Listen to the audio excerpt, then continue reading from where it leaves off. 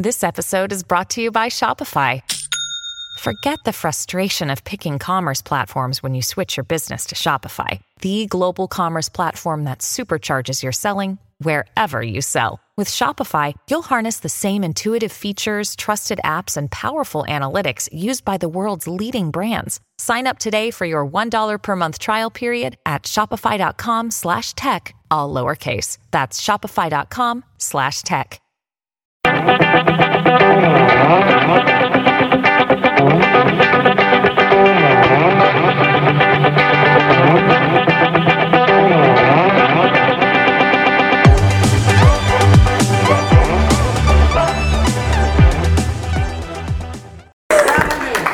I'm going to share with you today what the Akashic Records are, how you can access them, and why they're important. And I know we have a very intellectual group here, so if any of you know Simon, do not tell him I ended with why. I feel like he's going to disapprove, and it would be very cool if you watched this video.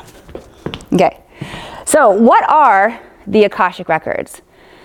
The records are the realm of consciousness where every single detail of information has been programmed and stored. Okay, every single detail of your past, your present, all possible futures. The future exists in infinite possibility. So you can look at this as a matrix of information. Okay, I shared with you before, this is not recorded from the same way that we experience our life, from a very polar perspective. It's rather recorded from a space of neutrality. So when we learn to tap into this supercomputer, we begin to realize we have access to incredible information. How many of you have heard of the Akashic Records before? So I'm speaking to the right crowd. This is a relatively new concept coming online for many people in the modern world. However, it's not a new concept here on our planet. We have had evidence of the Akashic Records throughout every civilization in history. Our ancient references show us that the Egyptian and Tibetan books of the dead both referenced the realm of the Akash and the Akashic Records, as well as the Mayan long count calendars. More modern day references, I grew up very Southern Baptist, all up in the church, Sunday morning, Sunday night. My mom was a Sunday school teacher. I was teaching Bible school. I was deeply immersed in what we consider modern day religion. And I remember the pastor talking about a book of life. This is the Akashic Records. Okay. We also have a very beautiful but very rare scientific account in the Universal One, which I brought this book with me. This book is out of print right now, so you got to know somebody to get your hands on it. One of the very, very few scientific journals that share all about the etheric field. Okay. We also see evidence of the Akashic Records in the journals of some of the greatest minds to ever change our planet. Nikola Tesla, Steve Jobs, Albert Einstein, all referenced moving into the Akashic Records to have expanded creativity, to assimilate knowledge and put together ideas that didn't present themselves, didn't show themselves in our everyday life. There is so much energy, so much possibility here that we cannot see.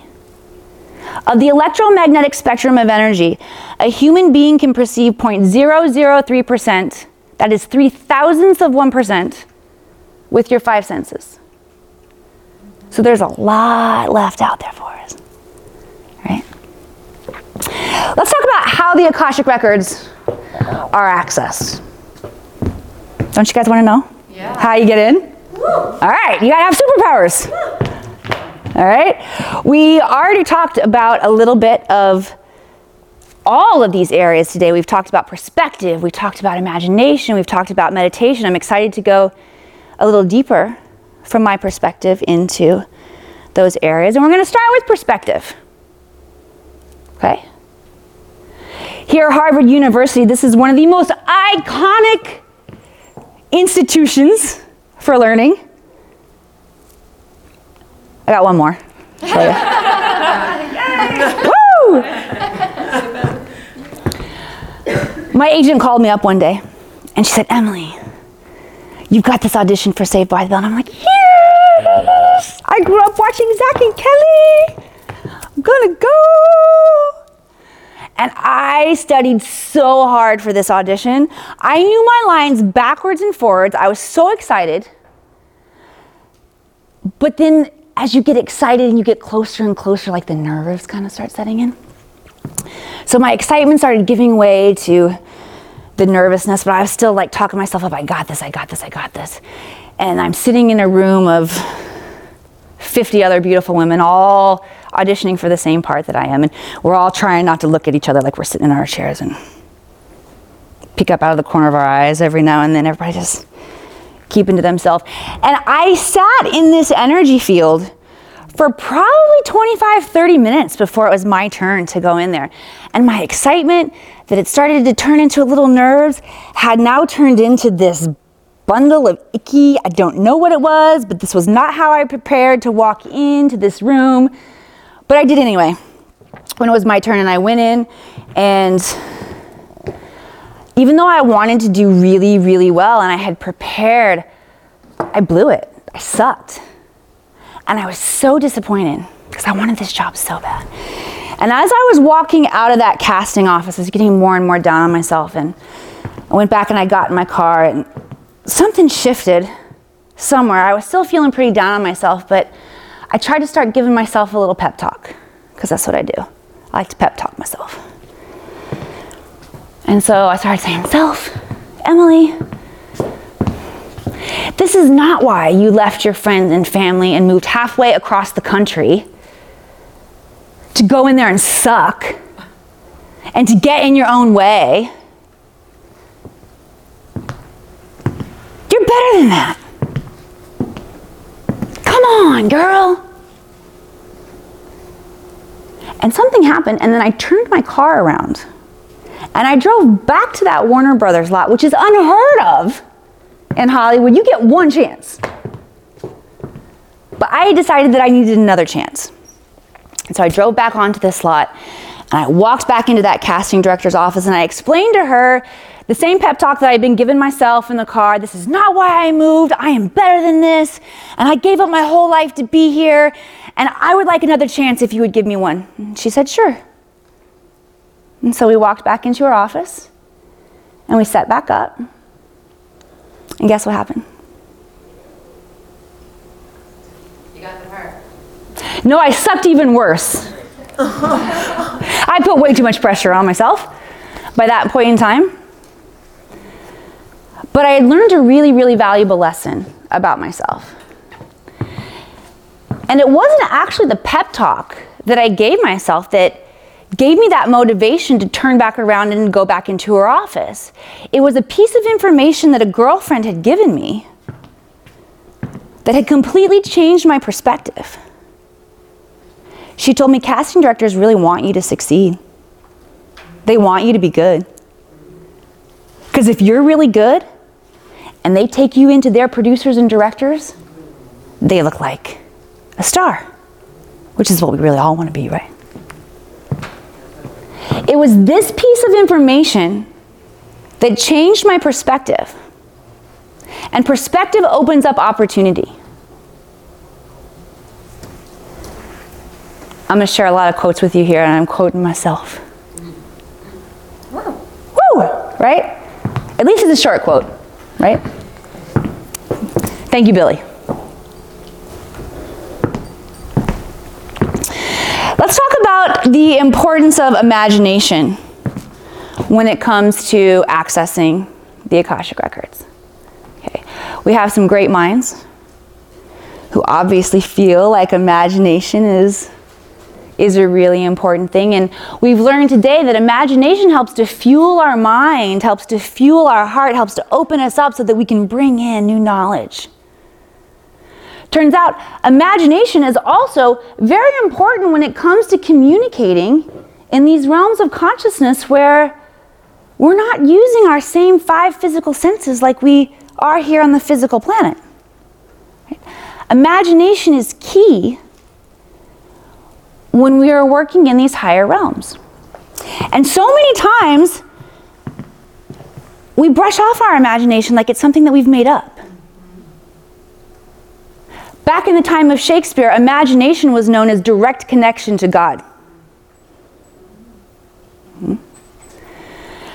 As I began my own meditation practice, and I had been meditating for quite some time, and I had moved beyond meditation as a concept to dive more into energy healing. I wanted to understand about how we could begin to move and shift these dense energies within our body. And I hadn't had any formal training yet, but I had been immersed in meditation for long enough that a natural process begins to unfold.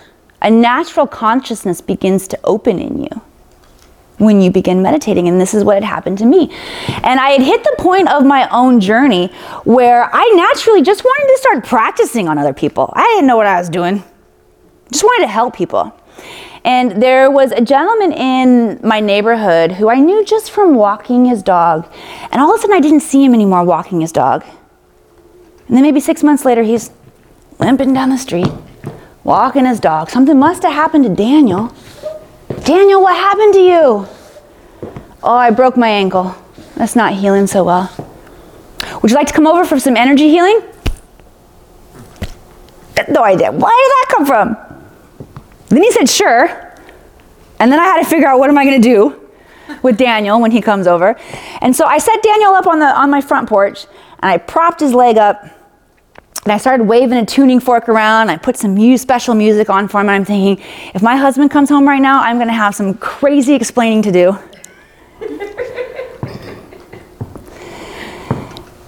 And as I was working on Daniel, just winging it, just going with whatever was coming up, the essence, the spirit of Daniel's father who had passed, came into my awareness. I didn't really know what to do with this. I wasn't not a trained psychic. I didn't grow up psychic. These were skills that I was turning on in myself after this incredible deep practice of meditation. And so I just began to go with my imagination and just to communicate back and forth with this spirit of Daniel's father. And I began to ask questions like, what kind of healing does Daniel really need here? Why, he's struggling. He needs healing. What information can be healing to him right now that's going to affect a change in this situation? And I began to carry on a conversation with Daniel's father who had passed. And he was giving me really clear, really powerful information. And I didn't know if any of it was correct or not. I was just continuing to engage in the process. And I remember talking with Jay, what's his name, and he actually gave me his name, which I confirmed later with Daniel, although he didn't tell me that his name was Jay. He told me his name was, in my imagination, Bob, a short name like Bob, but not Bob, but a J name. And so then I asked Daniel later, I'm like, what was your dad's name? He said, Alan. I was like, oh, I guess I got that one really wrong. Because he was telling me Bob, but a J name, but Bob. He said, oh, my dad's middle name was Jay, J-A-Y. He went by Jay. And from that point on, I knew that a powerful connection had been made. And I began to ask more and more questions. And I began to ask Jay, do you show up to Daniel? Do you hang out and talk to Daniel? What is your relationship with Daniel now? And Jay said, well, I saved him when he fell and broke his ankle. And I was like, you did a terrible job. His ankle's shattered. He can't walk. It wasn't until after our session that I went back to Daniel and began to share some of this information with him. And when I shared the piece of information about how Daniel's father had said that he'd saved him, which I felt a little weird doing because it didn't really seem, like I said, he didn't do a very good job saving him. Daniel's face went completely white. And he shared with me that what had happened was he had lost consciousness and he had fallen. And if he would have fallen 2 inches the other direction, he would have fallen down 2 flights of concrete stairs and likely lost his life. Oh, wow. And his father made sure that he didn't fall down in that direction. So after this experience of simply opening up and using my imagination, not doubting myself, not getting in my own way, I realized the incredible power we have to tune in and to begin helping each other. Okay? We've already talked a little bit about meditation and how important meditation is. You want to know why meditation is so important? Yes, of course. Yeah, we have issues with our mind, people. When I first saw these statistics that the average human being has between 12 and 60,000 thoughts per day, I was so excited to be on the 60,000 side of that. I'm like a serious overachiever. I'm like, yeah, I bet I'm at least at 56. Until I found out the rest of this information. 80% of the thoughts that we're thinking are negative. 95% are the exact thoughts that you thought yesterday, and 95 to 99% of them are subconscious, so you don't even realize that you're thinking them. So this is what's going on inside of our brain until meditation comes in. Meditation will begin to slow down those thoughts. And we know how important thoughts are. Thoughts are the building blocks of everything that we experience here on the planet. So meditation is incredibly important for every single one of us. You guys heard this Zen proverb before? Everyone needs 20 minutes of meditation a day unless you are too busy, and then you need an hour.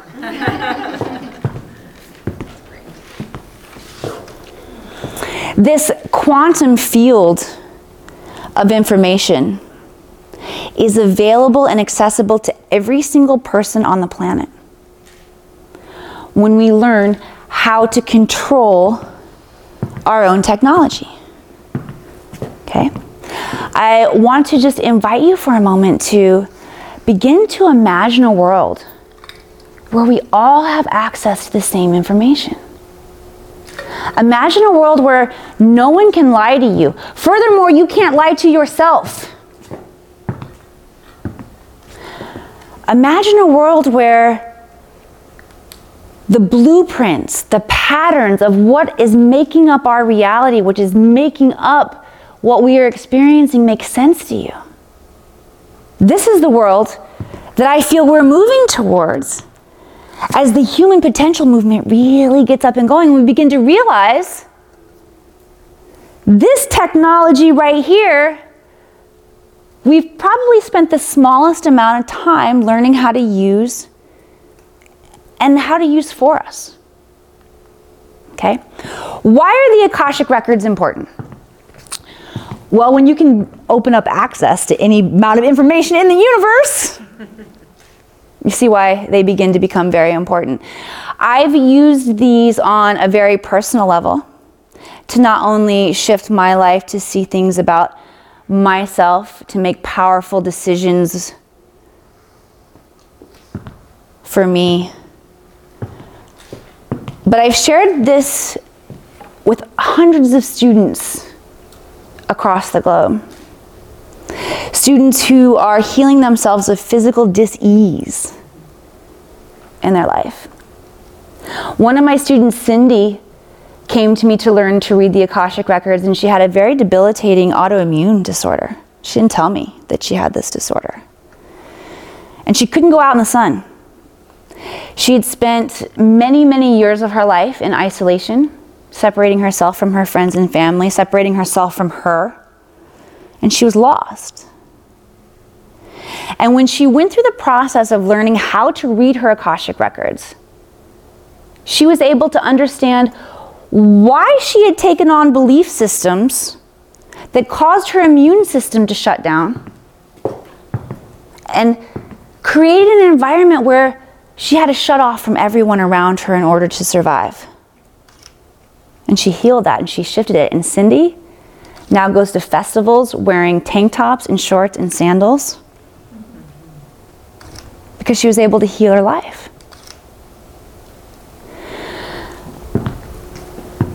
For the past 3 years that I've been sharing this information, it's been truthfully mostly women who are interested in this knowledge. I have a handful of male students, but the vast majority of my students are women. I'm seeing a shift. It's not only women now, but it's men. And it's not only moms who have, should we say moms have the time to meditate? I don't know. A lot of moms do meditate to begin to balance their energy and to control their energy field. So I've been working with a lot of moms. But I'm seeing a shift. And I'm seeing an excitement in the researchers and the scientists and the authors and the government officials and business professionals who want to begin using this knowledge to bring about new innovations here on our planet, to bring about advancement in medicine, to bring about new technology on our planet. The vast majority of our brain power, our creative brain power, is developing technology that we're killing each other with. Proposing a shift. I recently got to take part in a very, very special research project at the California Institute for Human Science. You're going to see in the bottom picture here on the, I'm so bad at my right and left. Casey, right here. This one's Casey. Casey Connolly is a geneticist. She had us in this copper box here. It's known as a Faraday box. And what we were doing in there is we were testing and measuring human consciousness and the effects on the body. Human consciousness. This is my other friend, Sparky. Sparky, also known as Grandma Sparky, started the Blue Ribbon Movement. Very, very powerful woman. Two powerful women right here. Casey is submitting this research to be considered for a Nobel Prize. Yeah, amazing. Yeah, she is. And, by the way, when she measured me, I got a perfect score. She said she'd never seen a perfect score before. Wow. I know, I was pretty pleased with myself. When we put this information in the hands of our geneticists, of our scientists, of our researchers, of our moms, our dads, our doctors, our lawyers, our politicians, and God bless you, the business entrepreneurs of the planet. The entrepreneurs of the planet will be the ones who shift and change the structures. It is not the politicians, it is not those who we feel like are in charge here on the planet. It's those of us who create products and services to serve our community. We decide what the future looks like.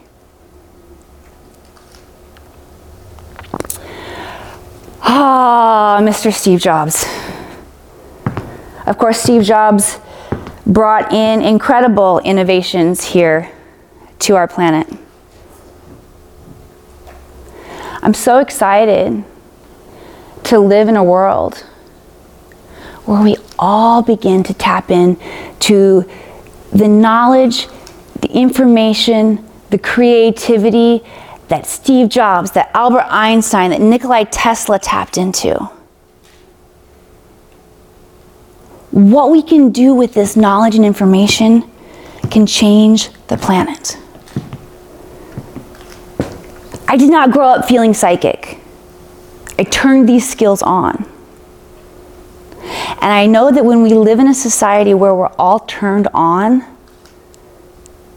things are going to look a lot different. Thank you.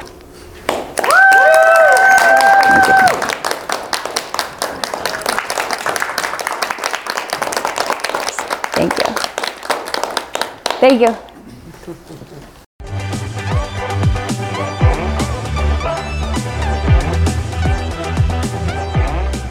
This podcast is a part of the C-Suite Radio Network. For more top business podcasts, visit c-suiteradio.com.